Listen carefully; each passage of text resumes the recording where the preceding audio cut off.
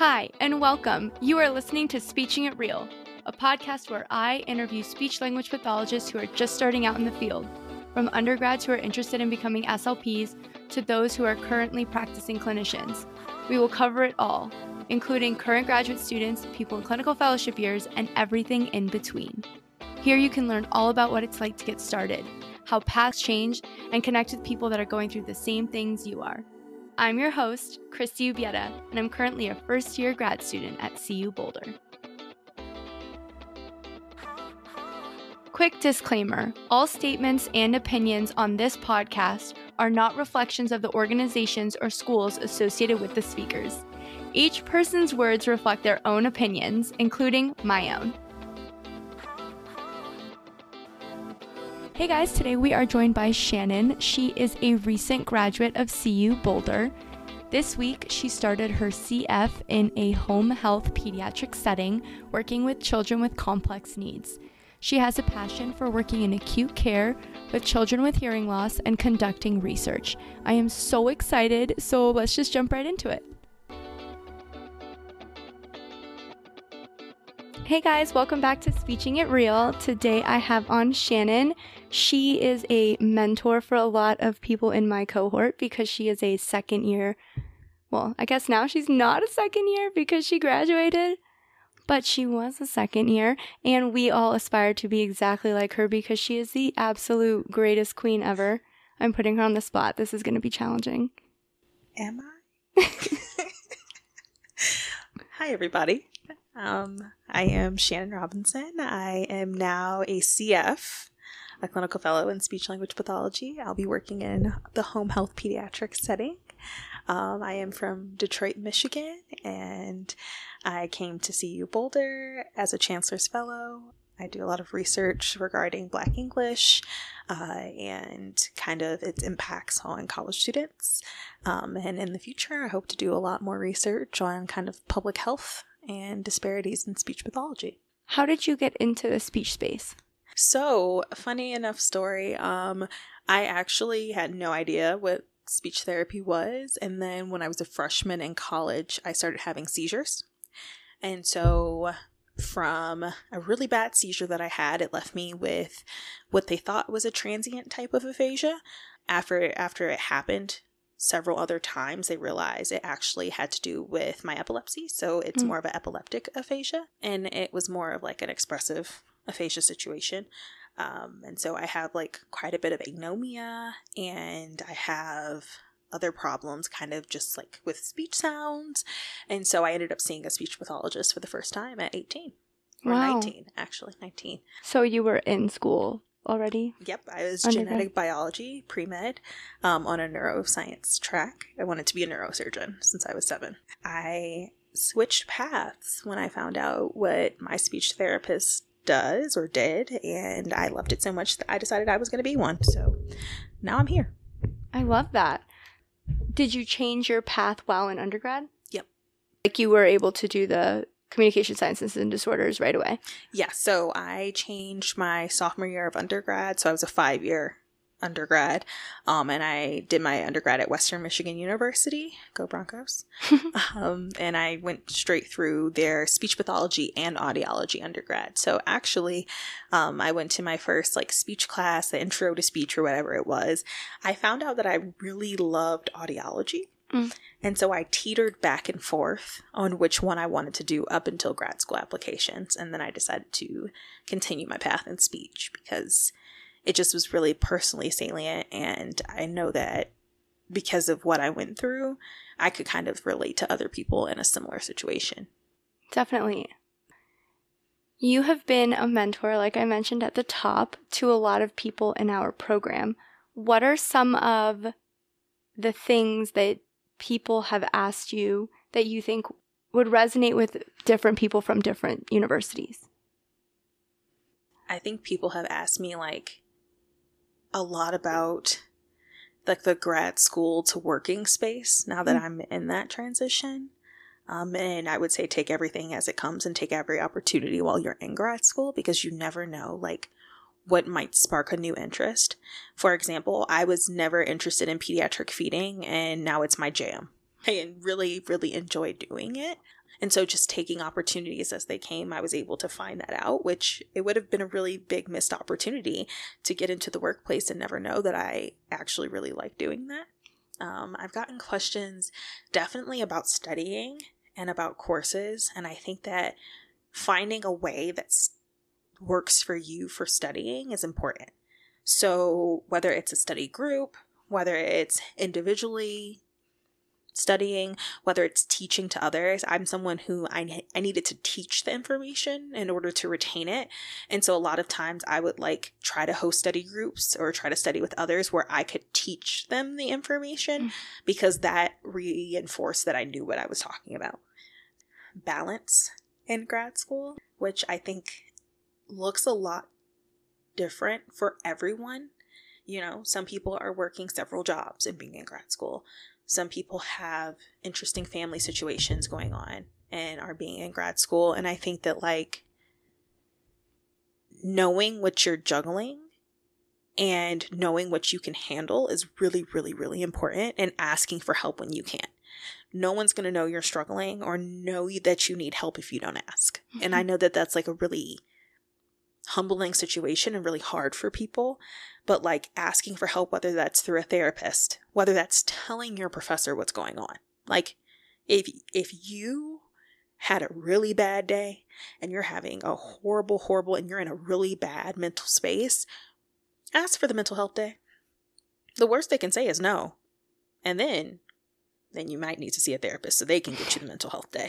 But, you know, I definitely think that therapy helped a lot through grad school, but just like take some time to figure out what you can handle in the space that you're in and meet yourself with grace in that space. So what are some of the resources that you used that maybe your university offered or that maybe your friendships offered to help you feel that support? I think, so for me, I belong to a church, and I think my faith community was really, really important for me. I also think that like my friends and I would have like trauma dump nights where we all would be in a space where we just needed to let it all out. And we would go in a circle over lots of wine and we would just trauma dump and cry it out until it was done. And we would close the book and never talk about it again. And that really, really worked for a lot of us. Just having someone meet us in the space, not offer advice, just listen and move on like it never happened. It was really, really nice. It was a great bonding experience. I do have the privilege of having a private therapist. And so just acknowledging the fact that that is a privilege. And I did go to therapy quite often during grad school. I know CU Boulder offers CAPS and like the CAPS program is there. Yep. But I would say like find community in whatever way fulfills you. So I found a lot of different pieces that were able to help fulfill me. Also working out and eating. Feeding yourself is always good, yes. Feeding myself, trying new recipes. I learned how to make pasta. But yeah, I think that like my resources, I have a great network of support. And I can acknowledge that that's a privilege because not everybody has that. Definitely. And so finding support in the ways that you can is important. You have been a big support to a lot of people, like I've said. I feel like I've said that 100 times here. I'm gonna cry. But you have been an extremely big support to a lot of people in our cohort because of the realness that comes with advocating for yourself. What are some of those ways that you found a voice for yourself, the way that you helped advocate? Let's just shout out my mom really quickly because I think that's part of the reason that I have such a strong voice is like having that family support at home that I know no matter what, they're in my corner. But also I think that like some interesting things happened in grad school, and I realized that if I was feeling these emotions, somebody else would, and I didn't want anyone else to feel those emotions. So just buckling down and saying like, hey, I had these questions. I did not know how internships worked. I did not know that there could be clinic placements that I said, not so sure about that one. I don't think I want to do that clinic placement.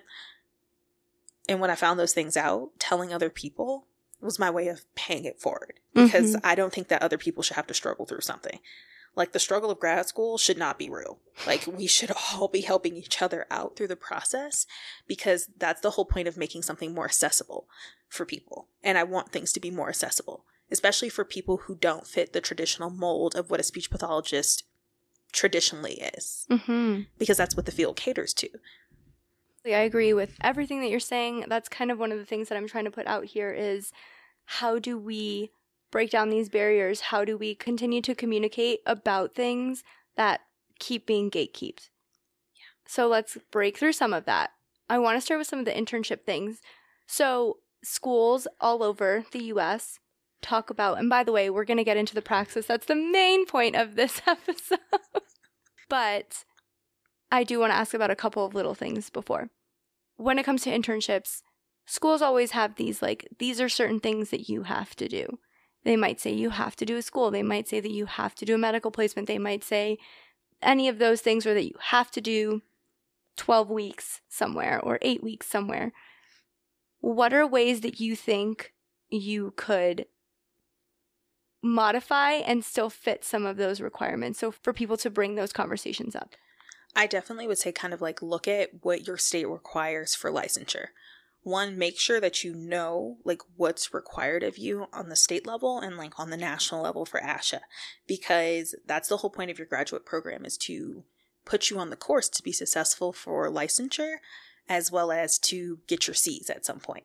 And so knowing that the state of Colorado wants the equivalent of 8 weeks with a pediatric population, because it doesn't say whether it's private or public school. I just want to put that out there. They just say pediatric population, the equivalent of 8 weeks.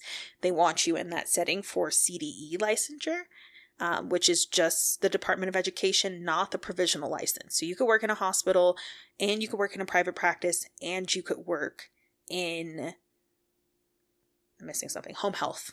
So private practice, home health, hospital. You could work with those pediatric populations without that school-based internship. They just want it for the Colorado Department of Education license, which is outside of the provisional speech pathologist. And so knowing that, if you're not interested in going into schools, I was never going into a school. So like knowing that you don't need that, putting it out there and saying like, I understand your concern. I understand that you want to prepare us in a position where we could work in several settings. I am 100% sure that the school setting is not for me. Here's my plan of action. Can we meet in the middle? Because you're still getting those hours with the pediatric population. You're still getting those diverse experiences. But if you didn't come into this to be a school speech pathologist, you didn't come into it to be one. Same thing with medical settings. For all of our people out there who don't like bodily fluids, do not put yourself in a position where you're in a hospital and you're freaking out during your internship, because it's hard. It is a hard setting to be in, and you have to have thick skin and a very strong stomach. And so if you know that that's not necessarily you, make sure that you voice that, because don't put yourself in a position to fail. Yeah. Do not do that to yourself. So one of the things we hear a lot, especially when you're first starting out in grad school, oh my gosh, I know nothing. You're not at the end, you know, you're not in the thick of it yet, but do you have anything that you would want to say to people that are thinking that way? I'm never going to get through this. I know nothing. I promise you're going to get through it. I don't make promises lightly, but I pinky promise you will make it through it if you put your mind to making it through the grad school program. There are a lot of sacrifices and there are a lot of hard moments, but you have to keep pushing. I'm not someone who lies to people. I decided after my first year, I kind of wanted to leave. I didn't want to do it anymore. I decided to push through, and it's the best decision I've ever made. So if you're in that point where you don't know if you want to do this, and you are just on the edge because it's hard and it's tiring and you've gotten no sleep and you are just physically and emotionally exhausted, push through it. Find those supports that I talked about before and like try to push through it. Now, the knowing everything and knowing nothing, I will say I knew more than when I started. Like, I know more now. I mean, this might be a little hot take, but grad school prepares you to be a generalist. In the real world, you're never going to be one. So yeah, you have to, learn these things to be a generalist, especially to take the Praxis. You need to know these general topics, but in the real world, you can't do everything. You don't see people regularly working in a school full time and then going on the weekends and doing adult neuro rehab. Now that those are niche things that you could, but like there's no way to know everything. You're not going to know everything about every disorder. You're not going to know everything about every diagnosis. You won't know how to treat some kids when you walk in sometimes. You might have to go back and look it up. But in retrospect, grad school is just like giving you the building blocks to put you in a good place when you start your career. And I do feel like I'm in that good place. Yeah. Like starting my professional job, I feel like I know what's going on. Yeah. Which feels nice. And a part of that is contributed also to getting in the field with your internships. Yes. Yeah. The internships will make you feel so much better. Like I gained so much confidence in my clinical skills through my internships. And I ended up actually doing a school internship. I did a private school internship. And in that school internship, I gained so much confidence with working with kids that I just did not have in grad school. And then in my hospital internship, I just gained so much confidence as a person. Like knowing that I'm walking into this person's room and I'm in acute care, I'm in the ICU, and this was the worst day of their life that they just had. And I'm going in to talk to them about their speech and their language. And I'm telling them like, hey, you're in PO, like you can't have anything to eat or drink. And I'm breaking this hard news and having difficult conversations. That gave me confidence because it was hard.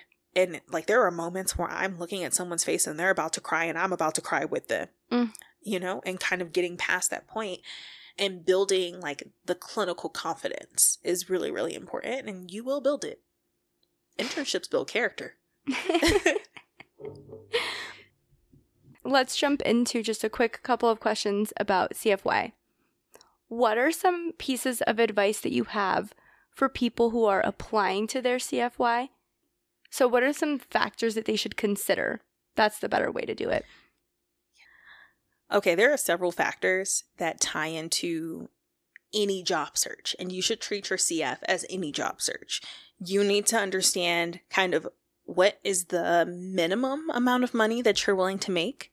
What benefits do you need? For example, I know that I'm about to turn 26. I need health insurance. You know, that might not be something that other people are really worried about if they're on their parents' health insurance. Continuing education requirements, that's another benefit. Like, are they paying for them? Are you paying for them? Because that influences how much money you need to make. Cost of living or environment that you're living in. Are you willing to move out of state? Are you staying in state? What is the cost of living in your state? What are other CFs making in that state? Really kind of like trying to build a comprehensive picture of what you need to survive in your CF. Setting. Setting is important. So what setting do you want to work in? What setting are you willing to compromise to work in to build up to the setting you want to work in? Eventually, I would love to be back in acute care. Acute care fellowships are extremely competitive. They also don't pay very well, hot take. But hot take or new pieces of information we're learning? A little bit of both. Don't tell anyone. But, you know, they don't pay very well. And so knowing that I needed to make a certain amount of money, I wanted to stay in Colorado. I wanted to have certain benefits and perks of a job. And I also know where I want to be in the future. Kind of putting those pieces together to figure it out. So like, let me backtrack here. If you have your big picture and your big picture is you want to own your own private practice, a great CF might be working in a private practice because you can learn the tips and tricks of the trade. But if you know your end goal is to work in adult acute care, a skilled nursing facility, a long-term acute facility, or home health with adults might be a better option to get you towards that end goal.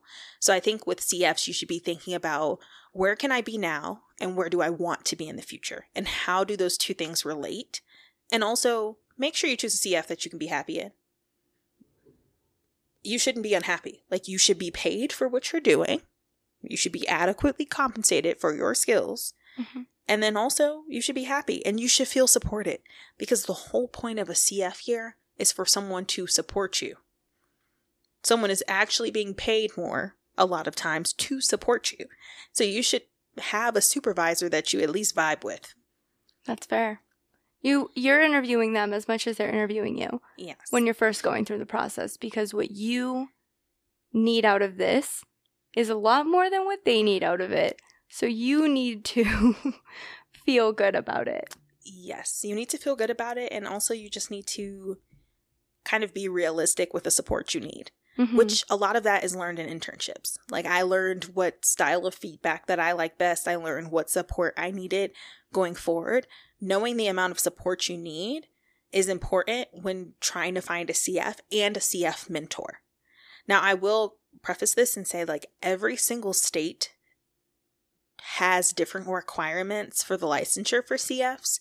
And so sometimes you have to find your mentor before even applying for like a license in the state.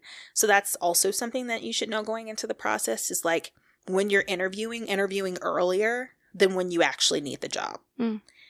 Because don't put yourself, like, back yourself into a corner financially, and then you're just like waiting it out to try to find a job or try to find a CF mentor, and then you're waiting for licensure, and then you look up and it's September and you're just now starting a CF when you were eligible to start one in May.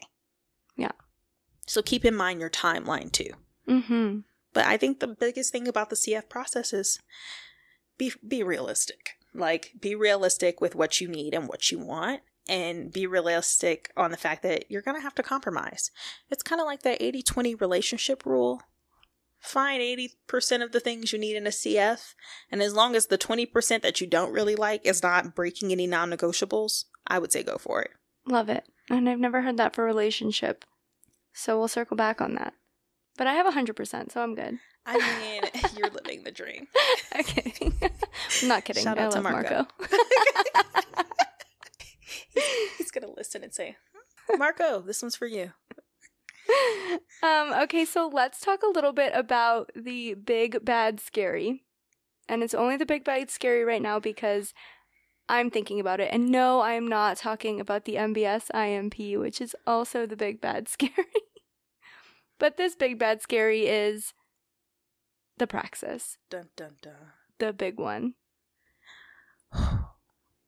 Tell me. What does it look like? So, okay. I would think that, like, the Praxis is the big, bad, scary for some more than others. I think that everyone listening to this, if you have not taken your Praxis, you need to take a deep breath. Because it will be okay. It will be okay. You will be a speech language pathologist, or if we have any audiologists listening, you will be an audiologist. The Praxis it consists of mostly case study questions. So it's actually all of the information that you're learning in grad school. It's just put into a case study question. And so sometimes it might say, like, Johnny is a 10-year-old boy and he says top instead of stop. What phonological process is he using? Consonant cluster reduction. Yes. And so, like, things like that. It's not meant to trick you. I think it just can be daunting because there are so many questions. But that's a question that you would get. And that's a question a lot of times you get in grad school. Like, those are questions that you'll see on tests. They're just always in a case study format on the Praxis. I think where it becomes the big, bad, scary is you're required to integrate a lot of knowledge at the same time. So you might have questions that integrate your knowledge of child language and speech disorders, but they also integrate cleft lip and palate and kind of like that resonance piece. Or they integrate cleft lip and swallowing, or technically feeding for children. We'll be talking about feeding. So kind of like looking at both of those things together, you need to know what the anatomy of cleft lip looks like without palate, and then you need to know why that would impact like suction for feeding or swallowing. That's where it becomes difficult. Is like all of those pieces of knowledge are coming together, but to make you feel better, that's what happens in the field. Yeah, yes, it's more common that there's multiple factors and multiple things contributing.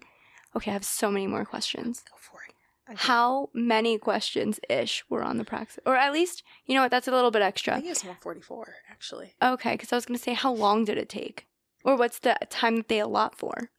I think you get 3 hours to take it.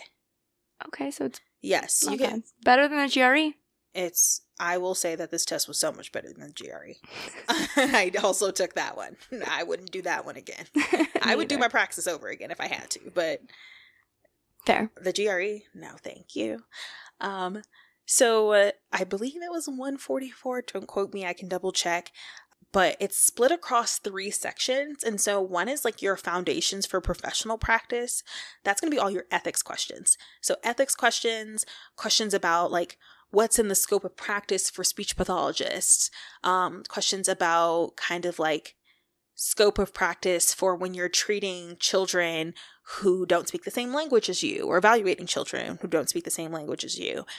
Questions about what FERPA stands for and things like that, or what an IEP stands for. Those questions will be in that one section. They mix them up, but that is a section. And then another section is like the screening and evaluation and assessment of different disorders. Mm-hmm. And then the other section has to do with treatment, diagnosis and treatment. Okay. And so you have an equal number of questions from all of those sections that like lead to your main score. Mm-hmm. Do not skip questions on the Praxis. I might be like skipping ahead here, but do not skip any questions because you don't get penalized for anything you get wrong. There's like a certain number of points you get for getting things right, so you might as well guess. Okay. Do not skip questions. Okay. Good advice. Yes. Or if you skip them, just make sure you have time to go back. Yep. Yeah. How did you study for the Praxis? And maybe even how long did you study for? I'm so scared that I'm like, I need to do this for 6 months. You do every not. Friday. You do not need to do this for 6 months. I studied for 2 weeks before.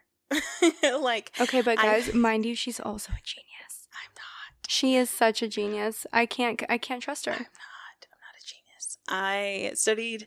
So let me preface this. I was so freaked out about the Praxis that in the fall of my second year, there was a prep course through NBASLA, which is like the National Black Association for Speech Language Pathologists, that I took.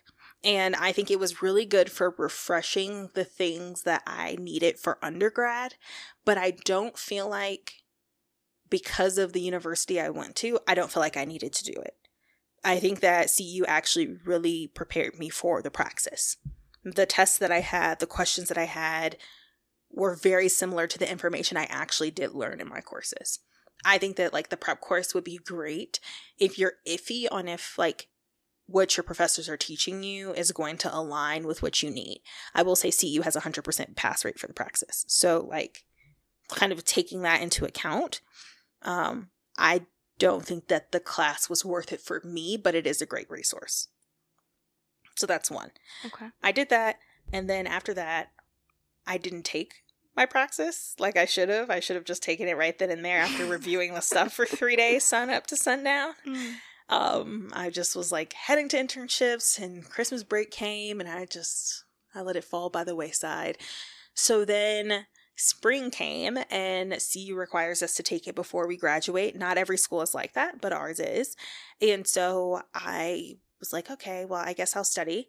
So I compiled a bunch of like materials, especially on things that I am weakest on. There are some things that you're just not going to be great at. Not everyone's going to be great at it. So I compiled those things and I really started reviewing those for a couple of days. And then I took a practice test. And I used that like advanced review of speech language pathology practice test book. I took it online and I ended up passing the practice test, but like not really. It was not by much. So I kind of looked at what I got wrong on that practice test and I studied those sections of it, making sure that I just like really clearly focused on those sections that I did poorly on. So like, surprise, surprise, some things about child language. I needed to study those and I'm glad I did. Mm-hmm. So just knowing that like that's an option. Also, there are like really great Quizlets out there. I believe that. There are great Quizlets. Just search Praxis Quizlet. Perfect. SLP Praxis Quizlet. Or like SLP Praxis May. Like, and there will be really, really great Quizlets that people have made throughout their studying. Don't reinvent the wheel. That's the number one thing I have to say. I spent time trying to do that at one point, and like, don't reinvent the wheel, because a lot of those questions that are on those Quizlets are taken directly from that advanced review of speech language pathology book, which I do acknowledge that it's a privilege to be able to even get that service because it is expensive. You don't have to pay for anything. Go online and start reviewing those questions. Okay. And then fact check them, because not everybody is going to think the same way you do. So some people might think the answer is one thing and you might think it's a different thing. Fact check the Quizlets. Go back and like make sure that if you're not comfortable with cleft palate and cleft lip, that you're looking at why the answer is the answer to that question. Okay. This might be an obvious question, but for our listeners, it's for you guys. Is the whole thing multiple choice? Yes and no. It's like multiple choice and select all that apply. Okay. And then there were some drag and drops. So like if I asked you what the sections for a soap note are, they might want you to know that and drag and drop it. Like, there's no writing. No writing. But it is multiple choice, select all that apply, and like sometimes putting things into categories. I will say, you can't know everything on the Praxis. Like, there were questions that I had from my undergrad program. I will say, like, you can't possibly know everything on the Praxis. Like, I got a speech sound question that I would have learned my third year of undergrad. But, you know, like, it's okay, because at the end of the day, that one question didn't make or break me. So Fair. Understanding that if there are some things that you don't know, it's not going to make or break you.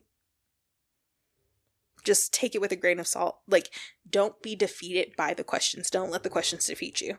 If you don't know something, flag it, move on, because you want to have enough time at the end to make sure you can review. Got it. So I've heard that you can take it in person or online. Yeah, you can do either. You can do both. Okay. You can take it in person at a testing center, or you can take it online at home. It does use ProctorU, so it's just kind of like that GRE system, kind of making sure you have an actual desk. You have to have bare walls. They want to see everything, like everything. They looked in my drawers, whole 9 yards. My word. Just to make sure that like I didn't have materials places.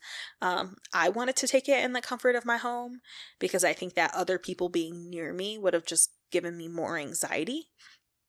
And I don't have like the test accommodations for the test to say that I can have a room alone. And so taking it home was kind of like an advantage for me in that way, of knowing that I needed to not be distracted by other people clicking and stuff like that. I will say, if you need accommodations, if you receive accommodations through your university, or you know that you're going to need them, be very explicit and go to the GRE website, or not GRE. It's the same website, the ETS website. But go to the Praxis website and click where it has accommodations and see what paperwork that you need, and submit that early. Submit it so early, because I wasn't even allowed to move my mouth while I was taking my test. So like, I'm sitting there taking my Praxis, reading the questions, and I had my test stopped, and they told me I wasn't allowed to read out loud. So then I stopped reading out loud and I start mouthing. And she's like, "I'm sorry, ma'am, you can't mouth either."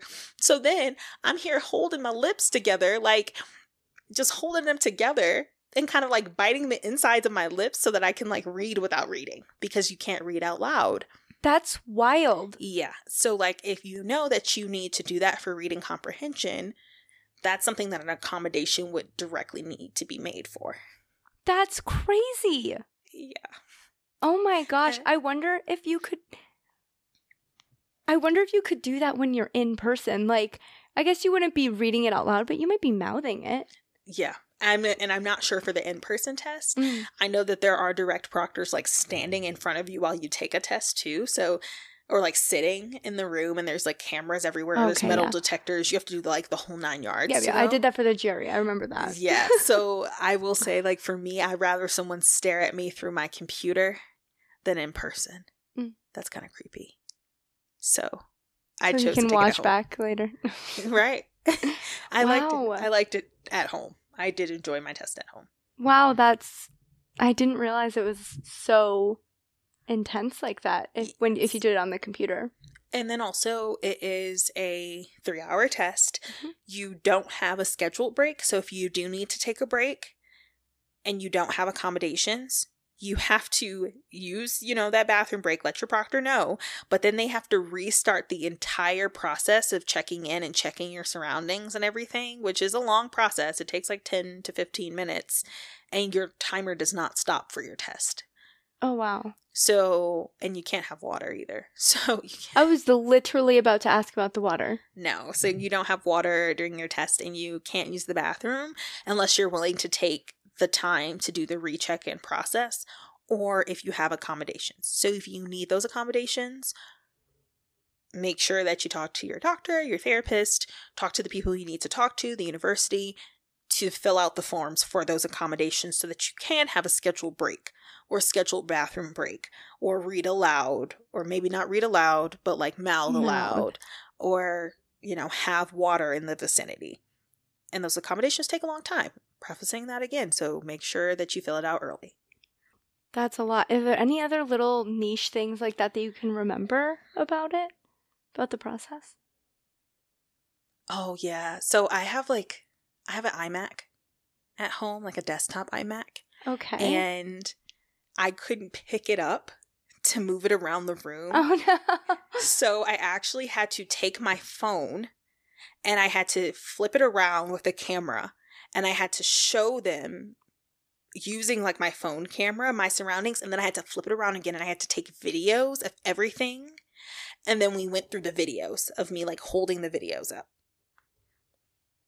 But you could have your phone. No. And this is like the niche part about it, because then I sit back in my chair because I'm showing her the phone. And then she's like, please put your phone away where it's not in your view. So then I chuck my phone over my shoulder because I can't get back up out of my chair to like put it somewhere nicely. So I just throw it behind me. The drama.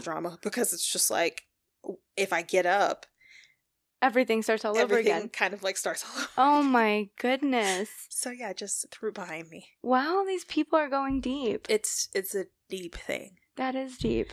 I will also say the other thing I didn't know about the Praxis is for people who are having financial difficulties taking the exam, you have a couple of different options.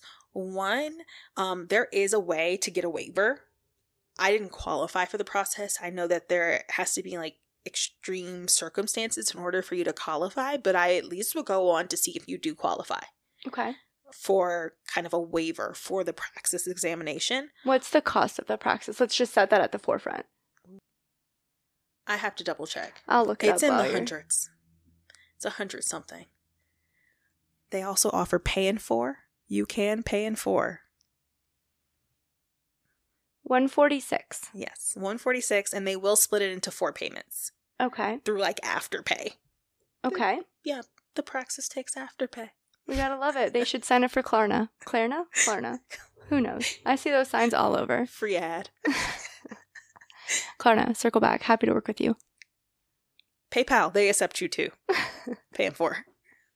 But yeah, so there is that financial burden of taking the test. You only really want to take the test once because it's expensive. It's super expensive. Okay, so let's switch gears back into you unless there's anything else you wanted to mention about the Praxis. I would say with the Praxis, just be realistic with yourself. Okay. Be realistic and make a list of things that you just don't really feel comfortable with and things that you do. You know more than you think you do. That's the number one thing. It's you spent all of this time doing all of these exams, having all of these clinic placements. Honestly, might be another hot take, but I feel like if you weren't prepared to take the Praxis, that's your school's fault. And you should tell somebody. Because the things that you're learning are a direct reflection of the things that you have learned. So the things you're taking the test on, you've seen them before. Now, there will be some questions that are way out there about a syndrome you've never heard about. Study your syndromes. There's different syndromes that you should know about. Study those. That's good advice. Study up on the syndromes. Yeah, study up on the syndromes. Not just like CP, but like know the different types of CP. You'll learn this if you didn't already.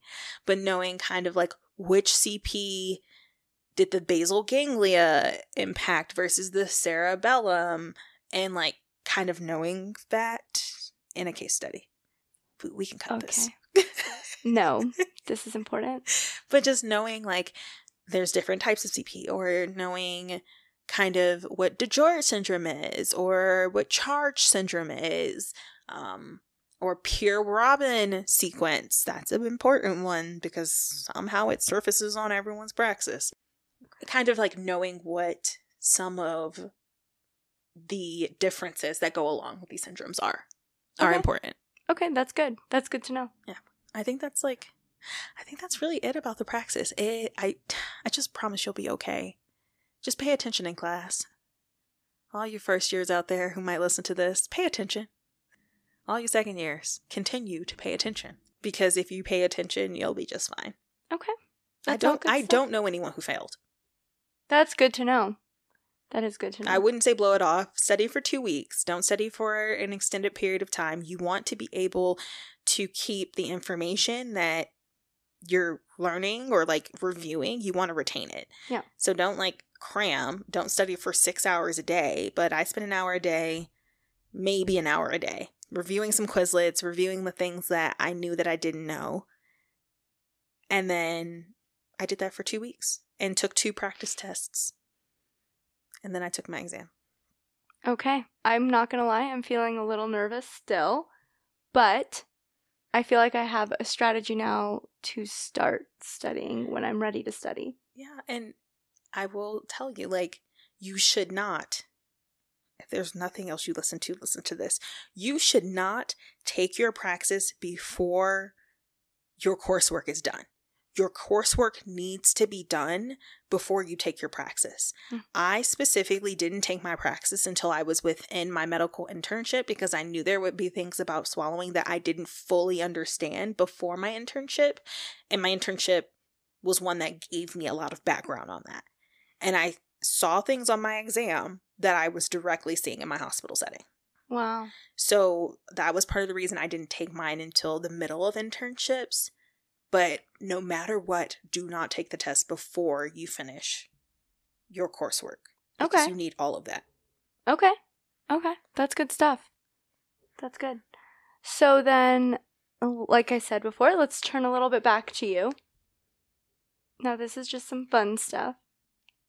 Okay, what is your dream job if you could handpick it? Okay. In every single space, every capacity, what could you make it?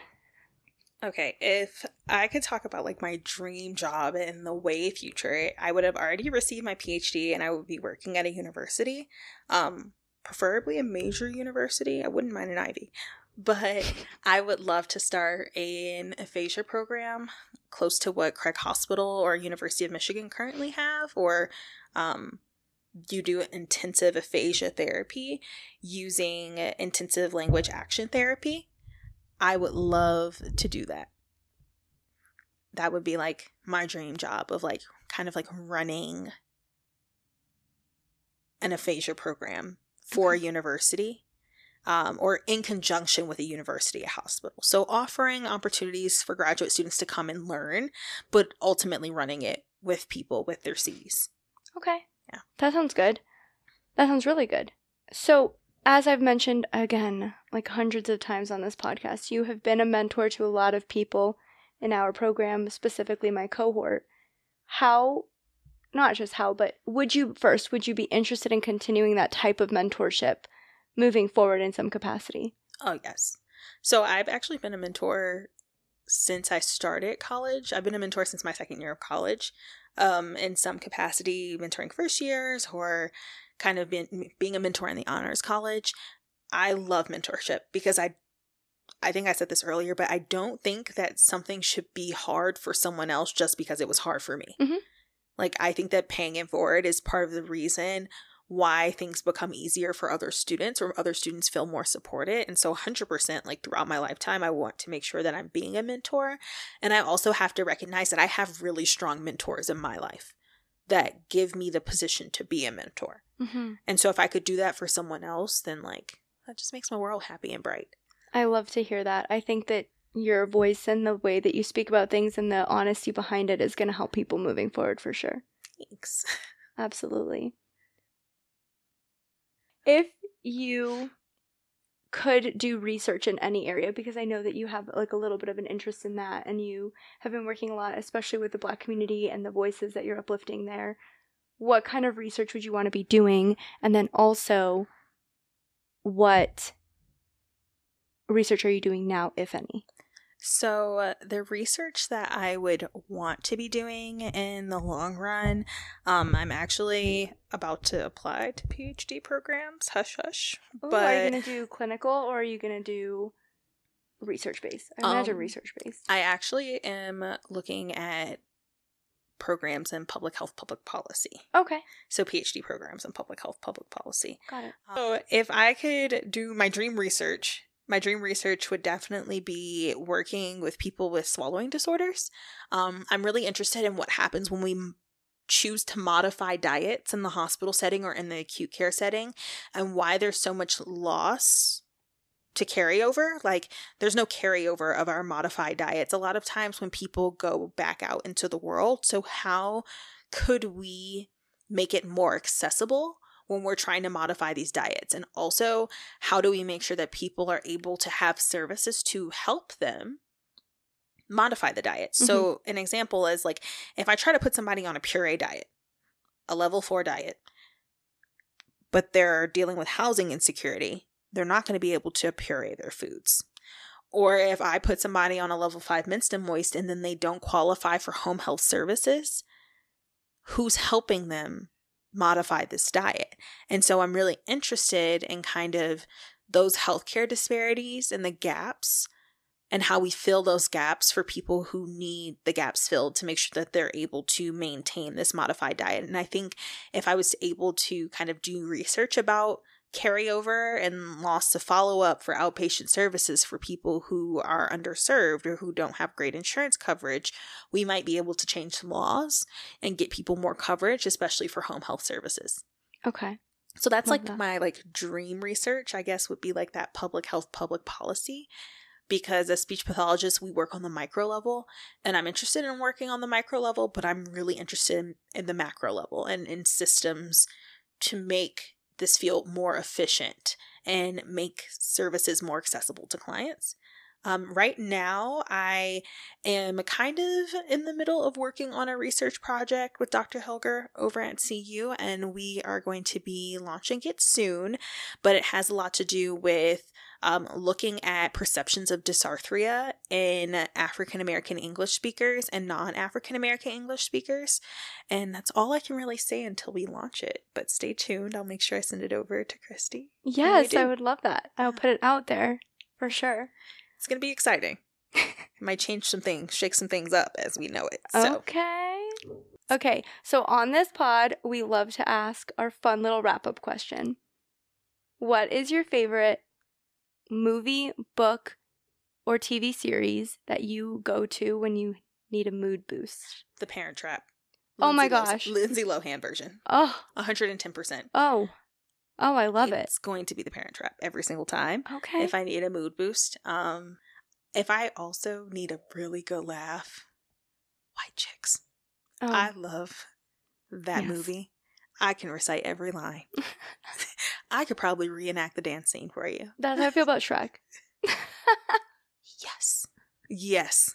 1, 2, or 3. Every single one. Okay, because I'm like, there's only a right and answer. There's also a 4, Ever After. But it's not as good. It's not as good as 1, 2, and 3. But 1, 2, and 3 rock my world. It's true. And then book. Can it be a children's book? Absolutely. Whatever you want, girl. Okay. Eric Carle, Brown Bear will always put me in a good mood because my mom read that to me like every night when I was a kid. Oh, that's how I feel about the I Love You Forever one. Yes. Okay, and our last one is, where can our listeners find you? Okay, so you can find me on LinkedIn at Shannon Elise Robinson. You can just type that in on LinkedIn and I'll be there. And then also you can find me on Instagram at SELISEROBINSON. So it's S Elise Robinson. Excellent. And I will tag both of those down below in the show notes.